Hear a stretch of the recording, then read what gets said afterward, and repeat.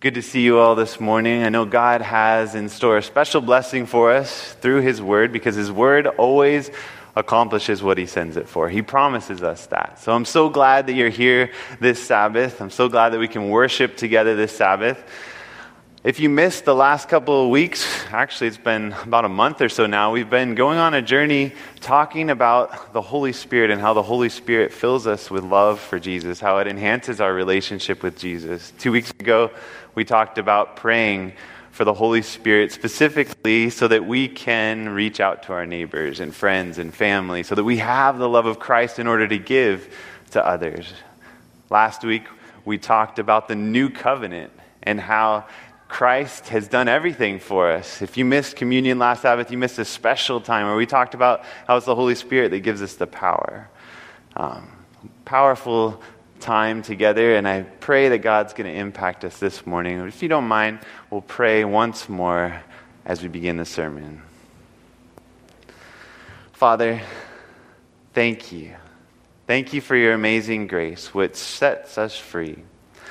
On this day when we celebrate freedom in America, we want to celebrate the true freedom, the freedom that comes from you and you alone. Oh God, we open our hearts to you now and we ask that you would speak to us in spite of our weakness, in spite of my weakness. Lord, touch our hearts with power from heaven. We want to see Jesus this morning. Please move in our hearts in a special way for your honor and your glory alone. In the name of Jesus I pray. Amen. Yesterday, flew back from San Antonio, Texas, landed in San Jose at about noon. It was some time towards getting in the car that I realized that it was the 3rd of July. Today is a day of freedom, but if you've ever driven on Friday before 4th of July, a free country doesn't mean open roads. It doesn't mean freedoms when you're driving down the highway necessarily. And I realized that I was in the Bay Area on Friday, the 3rd of July. I thought, I better get out of town as fast as possible. So when I finally got to my car, I hopped in the car and I got on 101 South and I looked down the freeway. Praise the Lord, it was wide open, free sailing. So I was just driving south, had gotten all the way through San Jose. I think I was getting towards Morgan Hill, and I had the GPS on my phone on. I was following Google Maps, and all of a sudden it started to tell me, you need to get off the 101. Now, I live one exit from the 101, so I'm pretty sure that the fastest way to get to Templeton is on the 101. But here it was telling me, take a side road. I looked a little bit more carefully, and it told me that supposedly there was going to be traffic up ahead, that it was going to be jammed up. Now, some of my family and friends, when they look at a GPS and it tells them that, they're kind of hesitant to follow the GPS. And as I was looking at this freeway, I thought, it's going to be fine. There's no need to worry. Even as I came up to the very exit, and it was supposed to be, the traffic was supposed to be slowing down about that point, I looked ahead, and it was as clear as I've seen the 101. I thought, there is no reason to get off the freeway at this point. I think I should just keep driving. But then I said, you know what? Maybe it knows something that's coming up ahead. Maybe, okay, I'll just get off the freeway. I'll follow it. I may regret it, but I'm going to follow the GPS. So I got off the freeway, and it took quite a ways off the freeway, and then it was going parallel to the freeway. But eventually I was able to catch a glimpse of the 101. I was about a mile away from it or so, but I could see it off in the distance. There was the 101, and I just saw semi-trucks and cars basically parked on the 101. And as we drove on for miles, and there was no exit for them to come and to enter the road that we were on, and we were just driving at the normal pace, no traffic, no problems, I realized that it's smart to follow someone that knows the future, that someone that knows what's ahead of me on the road. 2 Corinthians chapter 3, the scripture reading this morning, in verse 17, it says, "Now the Lord is the Spirit, and where the Spirit of the Lord is, there is" what? Freedom, liberty. Where the Spirit of the Lord is, there is liberty. It brings us freedom to follow God. It brings us freedom to have the Holy Spirit in our lives. Freedom because He knows the future. He knows what's coming in your life. He knows how to direct your steps in a way that I could have no idea how to give counsel like that. You could have no idea how to plan. But God knows how to bring true freedom. In our country, we're facing very interesting times. So many people are talking about what is going on. What's happening as we see... Lauren was mentioning in the song service about things that are happening with the Pope coming to talk to our Congress. We had just a couple weeks ago where the Supreme Court made the decision about marriage and changing the structure of marriage for our country as a whole. And some of these things, they seem like, well, hey, it's freedom. It's offering more freedom to our country. This is a thing of liberty, and there's rejoicing around the country as we look at these decisions that are being made, as people are saying, hey, this is what we've needed to do for a long time. Finally, the bonds are being broken, and freedom is coming. But friends, I can tell you, whenever we neglect to follow God, freedom is always taken away. Jesus himself said, whoever commits a sin becomes a slave to that sin. Whenever I choose to, hey, I'm going to neglect whatever God told me to do in my life, I've watched again and again as it has enchained me, it has enslaved me. But I'm not about to say that politics has the answers, that we need to rise up and we need to change our country. We need to get a revolution going. There's actually a group I was just reading about of conservative pastors, NPR News was talking about just yesterday, are vowing to mobilize in opposition to the Supreme Court's legalization of same-sex marriage. Although the decision applies to government actions, not religious ceremonies, some of these pastors say they reject such a separation of church and state functions. There's a problem when we begin to try to enact laws in order to force others to follow God. It always leads to tyranny. We've seen it again and again throughout Christian history as those nations which have decided that they're going to force worship in a certain way, they're going to force people into a certain category of living their lives, have again and again found tyranny to rule. But there is an answer to what ails America. While it's not to force, it comes to our hearts. What takes place in our hearts can bring us true freedom. It can bring us liberty. That's what it says in 2 Corinthians 3 and verse 17. Now where the Spirit of the Lord is, there is liberty. That's why we have had such freedom in America. It's because we were founded on Christian ideals, because we've lived in a country where people have been following God with their hearts for so long, we've experienced the freedom that we have here. But that is quickly fading away. But to enact new laws, to change things by laws of the land, isn't going to change anybody's heart. It's only going to force people, and it's only going to lead to enslavement. Let's see what this is exactly talking about in 2 Corinthians 3:17. When it says, where the Spirit of the Lord is, there is liberty. How does this liberty come about? What has been the context here in 2 Corinthians chapter 3? Go back with me to verse 4 of 2 Corinthians 3. Verse 4, he begins this whole section. Actually, let's even go back to verse 1. Do we begin again to commend ourselves, or do we need, as some others, epistles of commendation to you, or letters of commendation from you? Paul is writing to the Corinthians saying, do we need to be commended? Do we need to somehow build up our credentials to say that we're somebody special? You are our epistle written in our hearts, known and read by all men. Clearly, you are an epistle of Christ. It says, you're a letter from Christ. You yourself are a letter from Jesus. Did you know that? You are a letter from Jesus. Clearly, you are an epistle of Christ, ministered by us, written not with ink, but by the Spirit of the living God. Not on tablets of stone, but on tablets of flesh. That is, of the heart. It says, you are an epistle that's written. We don't need tablets of stone that are written with the laws that bring freedom in Christ. What we need is those laws written on the heart. What we need is for our hearts to be a living epistle from Christ, where the community looks at you. The community looks at me. My friends look at me and they say, wow, following Jesus brings liberty. Look at how their life is blessed. Look at how they love. Look at how they're reaching people around them. That is true freedom, and I want what they have. Verse 4, and we have such trust through Christ toward God, not that we are sufficient of ourselves. It's impossible for us to love on our own. We're not capable of loving on our own. Not that we are sufficient of ourselves to think of anything as being from ourselves. We talked about that last week, how the new covenant of the blood was to say Christ is everything, not to be the old covenant experience where they said, we can obey his laws, we will follow God, we will do all that God has said. And they failed.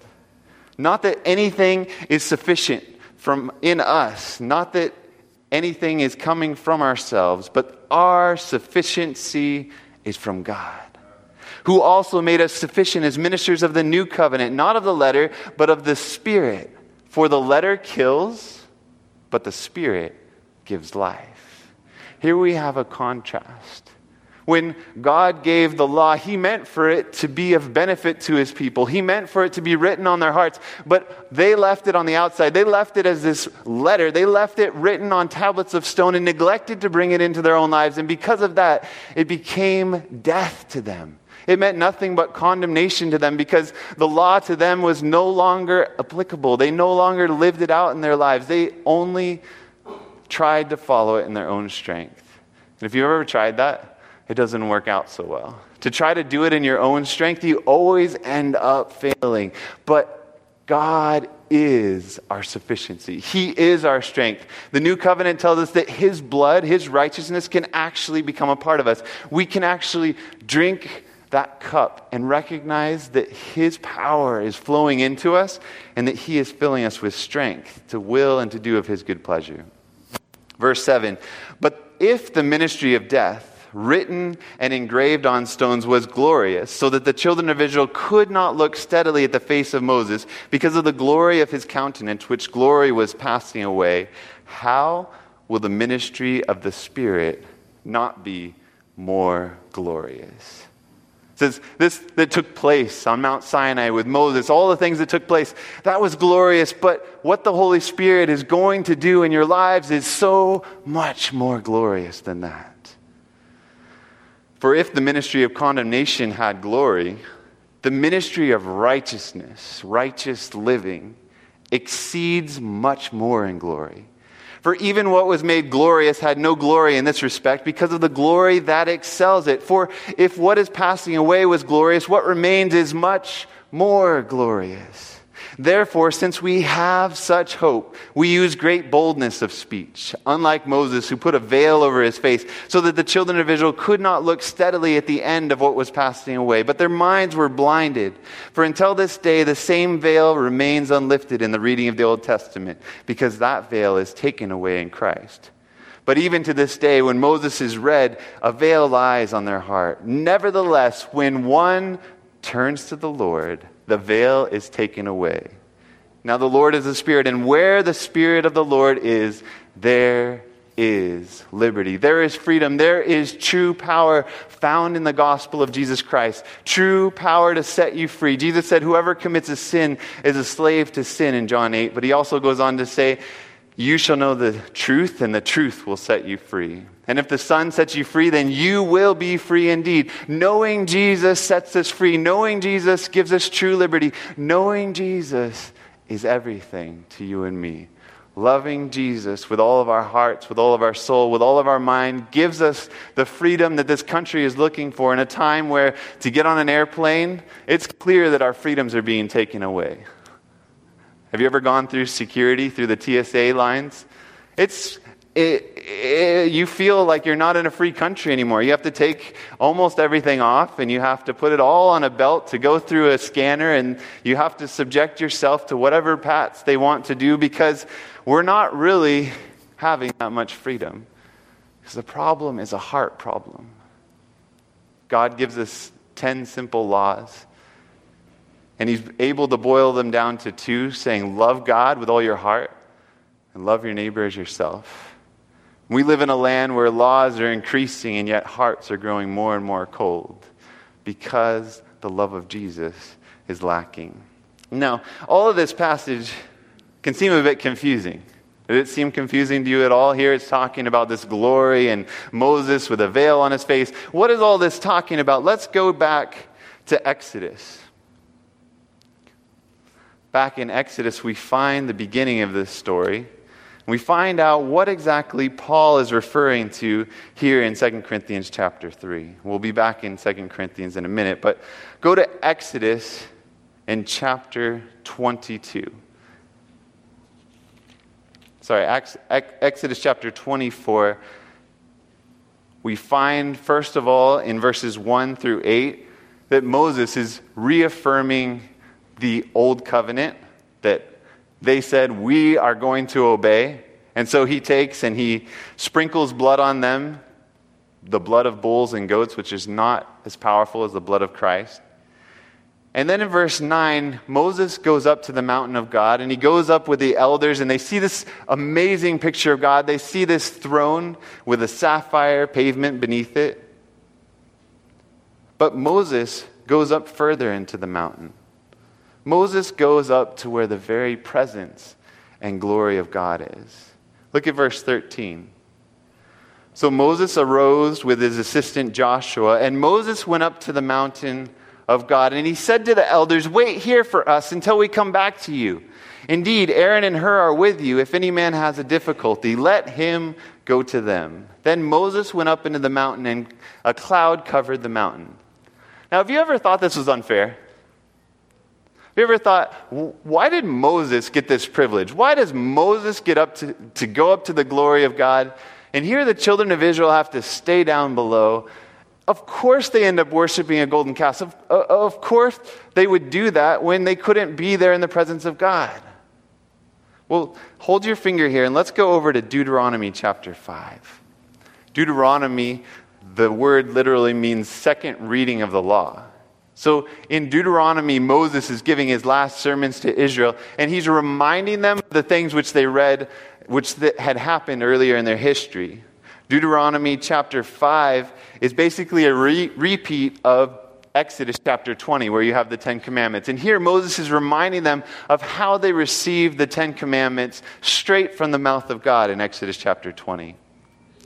Starting in verse 1 of Deuteronomy 5, and Moses called all Israel and said to them, hear, O Israel, the statutes and judgments which I speak in your hearing today, that you may learn them and be careful to observe them. The Lord our God made a covenant with us in Horeb. So he's reminding them back at Mount Sinai how God made this covenant with them. The Lord did not make this covenant with our fathers, but with us, those who are here today, all of us who are alive. The Lord talked with you face to face on the mountain from the midst of the fire. I stood between the Lord and you at that time to declare to you the word of the Lord, for you were afraid because of the fire, and you did not go up to the mountain. Why is it that they didn't go up to the mountain? They were afraid of God. They saw the fire, they saw this great glory of God, and they said, that's scary. In fact, if you look down in verse 23, right after God speaks and he gives all these amazing things on Mount Sinai, verse 23, it says, so it was when you heard the voice from the midst of the darkness, while the mountain was burning with fire, that you came near to me, all the heads of your tribes and your elders, and you said, surely the Lord our God has shown us his glory and his greatness, and we have heard his voice from the midst of the fire. We have seen this day that God speaks with man, yet he still lives. So they saw that God could speak with them and that they could go on living. They saw that to have this conversation with this God who was veiling himself with consuming fire, that it was okay, that they could live through that. But then verse 25, now therefore, why should we die? For this great fire will consume us. If we hear the voice of the Lord our God anymore, then we shall die. For who is there of all flesh who has heard the voice of the living God speaking from the midst of the fire as we have and lived? Then verse 27, such a sad verse. A verse that I wish that they had never said this. I think the history of Israel could have been different if it wasn't for what they say in verse 27. you, they're talking to Moses, you go near and hear all that the Lord our God may say, and tell us all that the Lord our God says to you, and we will hear and do it. Here Israel decides. They say, you go up, you talk to God, and then you come back and you tell us what he says because we're afraid of him. And the Bible tells us that perfect love casts out fear. But they didn't love God. They didn't want to know God. They didn't want a personal relationship with God. They were terrified of God, and fear never brings liberty. Fear never helps us to obey. It didn't help the Israelites. They were terrified of God. They heard the Ten Commandments, but it didn't fix their problems. So what happened with Moses? Let's go back to Exodus chapter 25, when Moses goes up on the mountain. This is one of the numerous times that he goes up on the mountain. Exodus 24 and verse 13, we were just reading it. It said, so Moses arose with his assistant Joshua, and Moses went up to the mountain of God. And he said to the elders, wait here for us until we come back to you. Indeed, Aaron and Hur are with you. If any man has a difficulty, let him go to them. Then Moses went up into the mountain, and a cloud covered the mountain. Now the glory of the Lord rested on Mount Sinai, and the cloud covered it 6 days. And on the seventh day, he called to Moses out of the midst of the cloud. So what happens when Moses and Joshua, they climb Mount Sinai? Now at GC session on Thursday night, Elder Wilson showed a video of Mount Sinai. It's this huge, desolate mountain. It's not easy to climb. My professor at seminary, Dick Davidson, talked about climbing Mount Sinai, and he loves to climb 14,000-foot peaks. But he said Mount Sinai is an arduous climb. And yet you find Moses again and again going up the mountain to find God, to talk to God. So here, Moses is up on the mountain, but what does it say? How long was he there, partway up the mountain? How long? He's there for 6 days. And it's not until the seventh day, it tells us, that he called to Moses out of the midst of the cloud. The sight of the glory of the Lord was like a consuming fire on the top of the mountain in the eyes of the children of Israel. So Moses went into the midst of the cloud and went up into the mountain. And Moses was on the mountain 40 days and 40 nights.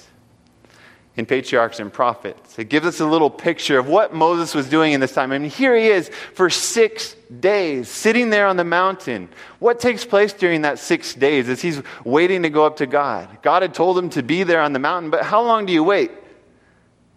Am I that available to God? Would I be willing to sit for 6 days on a mountain just waiting for God to show up?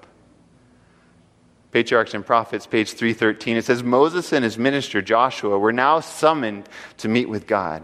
For 6 days the cloud covered the mountain as a token of God's special presence, yet there was no revelation of himself or communication of his will. During this time, Moses remained in waiting for a summons to the presence of the chamber of the Most High. This period of waiting was to him a time of preparation, of close self-examination. You can only imagine as you look up into this cloud, you look up into this consuming fire, and you think about going up in there, you're going to be wondering, is my heart ready for this? Am I ready to enter the presence of God? Here he is, a holy God, that sin is combustible material to God, and I'm going to go up into his presence. I better search my heart. I better make sure that I've been forgiven of all my sins because I want to know God, and I want nothing between me and God. But even though it took time, even though it was a time of heart searching, a time that might have been a little scary, Moses persisted. Patriarchs and Prophets continues, even this favored servant of God could not at once approach into his presence and endure the exhibitions of his glory. 6 days must be employed in devoting himself to God by searching of heart, meditation, and prayer before he could be prepared for direct communication with his Maker. See, it was this heart preparation. It was preparing to meet his God that led Moses into such a close friendship with God.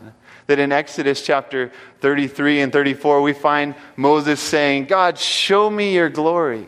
Exodus 33:11 says that God would talk to Moses face to face as a man speaks with his friends. They had this close friendship because there was nothing between.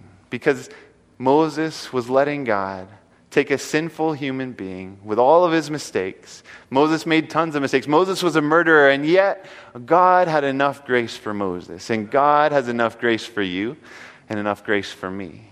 God wants to bring us into that same close communion. He wants us to be drawn closer to him.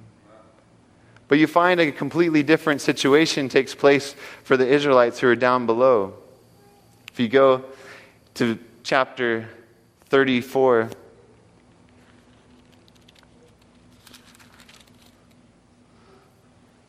you find the story of the golden calf. Chapter 32 and verse 1. Down below on the mountain, on the plain, something else is going on for the Israelites. In verse 1 of chapter 32, it says, "Now when the people saw that Moses delayed coming down from the mountain." So they see the delay. They see that Moses is there first 6 days, and then on the 7th day he goes up into the mountain, and then they say, "Where is Moses gone?" They experience a delay then of 40 days and 40 nights as Moses is there with God on the mountain. The people gathered together to Aaron and said to him, "Come, make us gods that shall go before us. For as for this Moses, the man who brought us up out of the land of Egypt, we do not know what has become of him."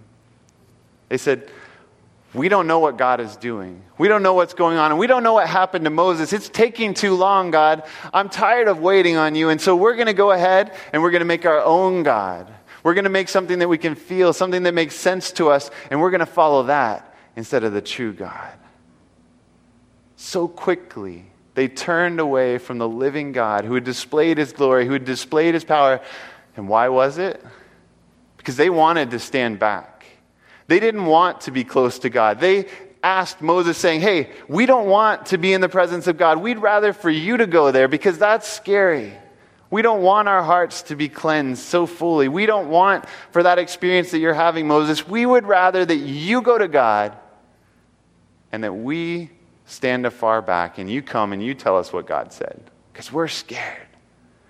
But Moses knew that when you come face to face with the glory of God, that you come face to face with his love. Well, what took place when he saw the back of God as God passed by? God revealed to him his glory. And what was his glory? He said, "I'm the Lord God, gracious and compassionate, forgiving sins, but by no means sparing those who reject me." God revealed his character. He revealed his love, and that was his glory. But the Israelites missed out on that. They missed on what God wanted to give them. And it's all too easy for us today to miss the same. In Psalms chapter 106, the psalmist records exactly the mistake that the Israelites made in verses 19 and 20. It says, "They made a calf in Oreb and worshipped the molded image. Thus they changed their glory into the image of an ox that eats grass." God had made them in the very image of God, and he wanted them never to make an image that would somehow try to represent him.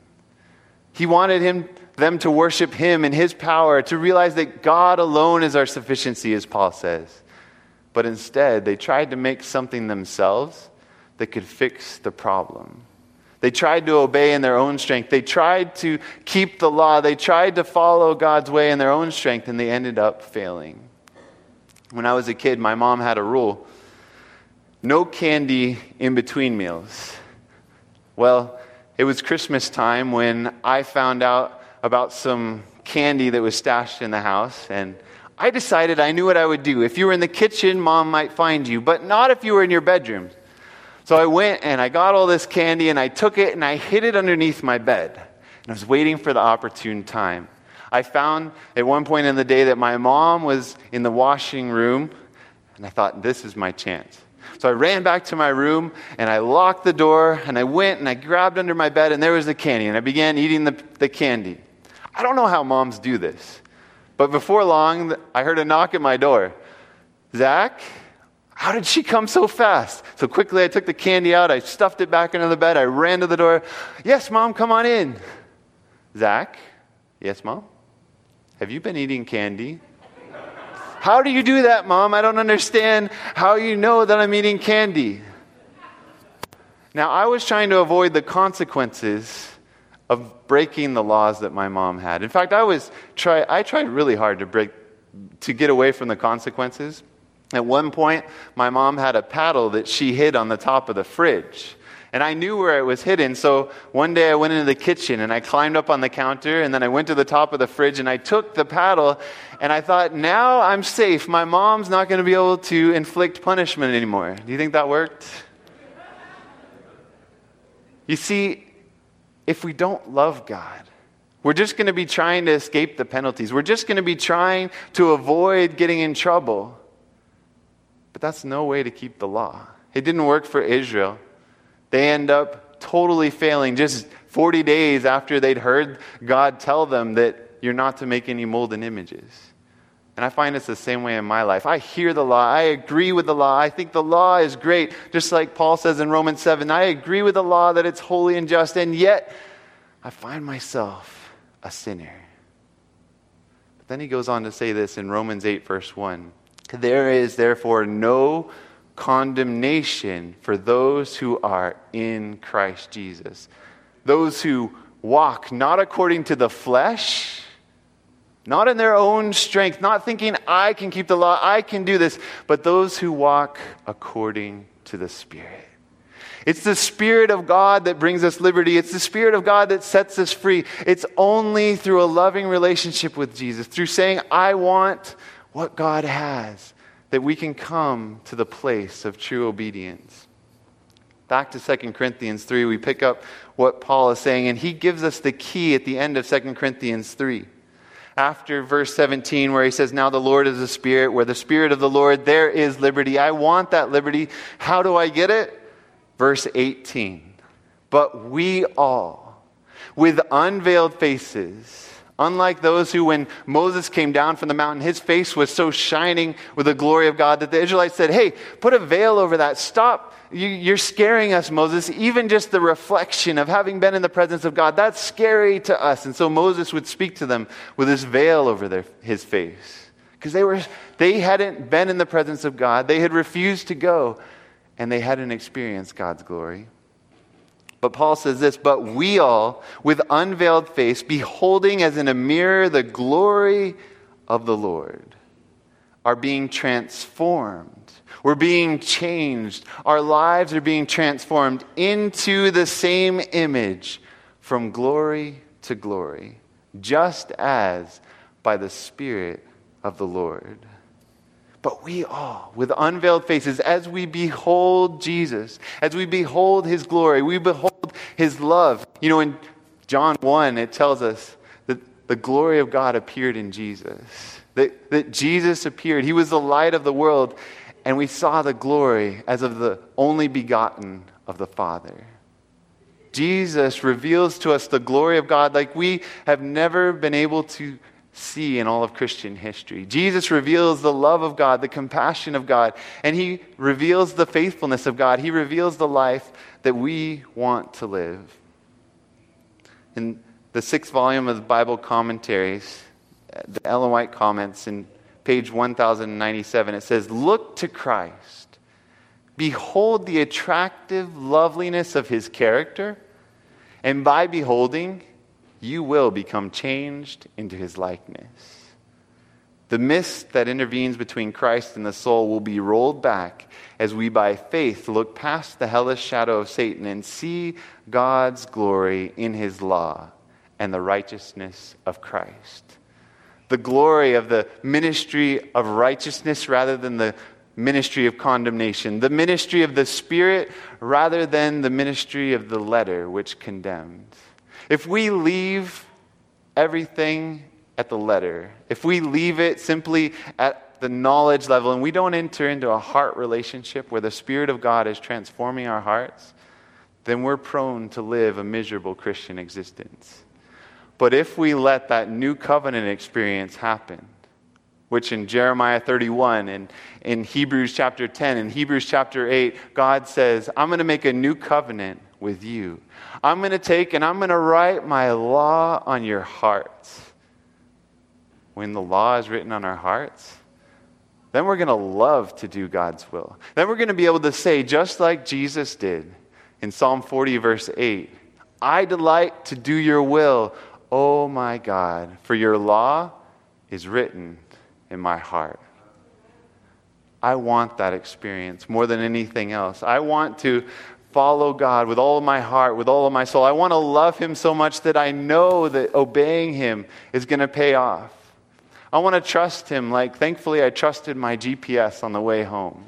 I want to know that he knows what's coming for the future and that he is trustworthy.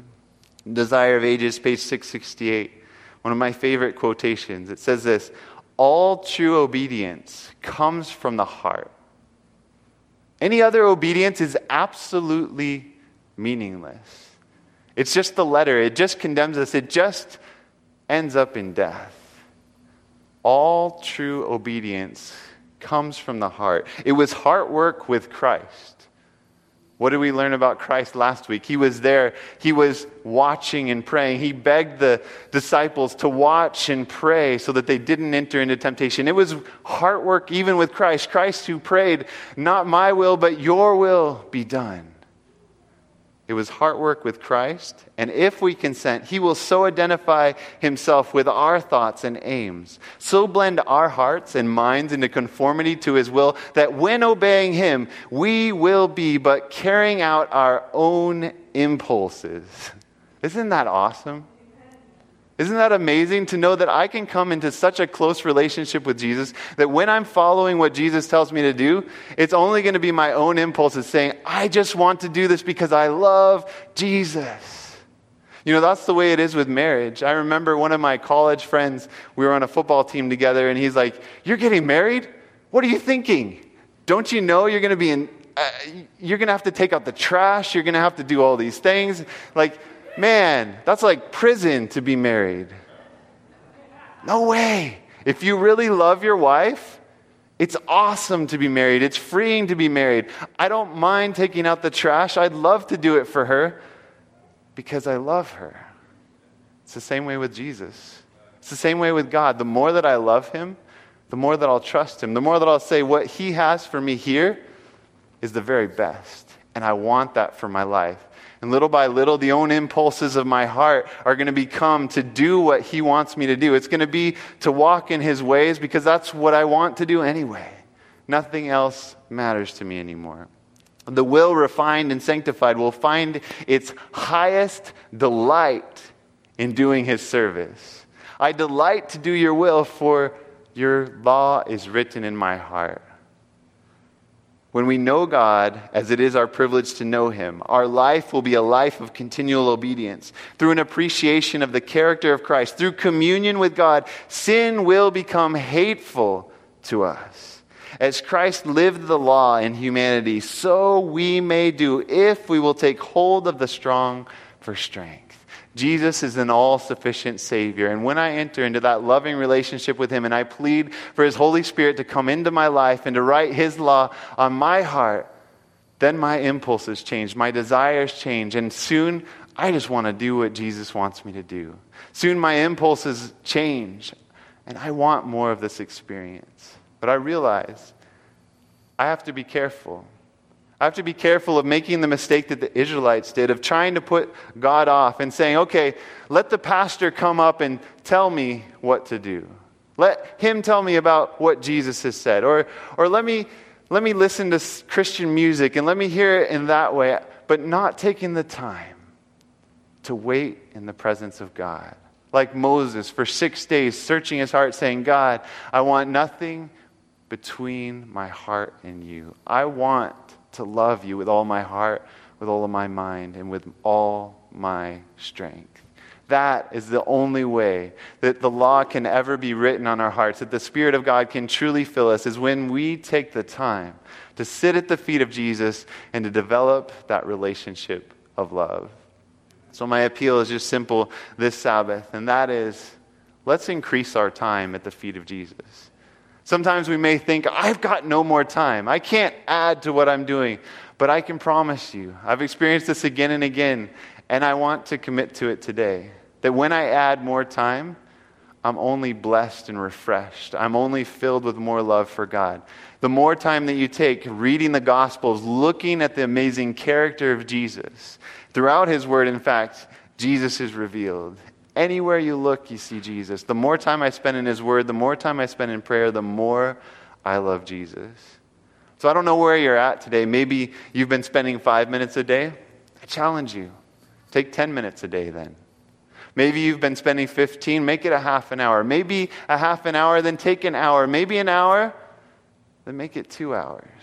Challenge you because there's nothing like knowing Jesus for yourself. If you want to make a commitment to that today, I invite you just to bow your heads with me and to ask Jesus to keep you strong for such a commitment. Lord God, we come to you wanting the new covenant experience, wanting your law to be written in our hearts. Please pour out your Holy Spirit on us. And Lord, we want to take the time, like Moses did. We want to approach your presence. We want to do whatever it takes to seek you with all of our hearts so that you really can write your law in our hearts. Lord, as we make commitments today to increase our time at your feet, to increase that time in growing in a loving relationship with you, please seal these commitments. I pray this in the precious name of Jesus. Amen.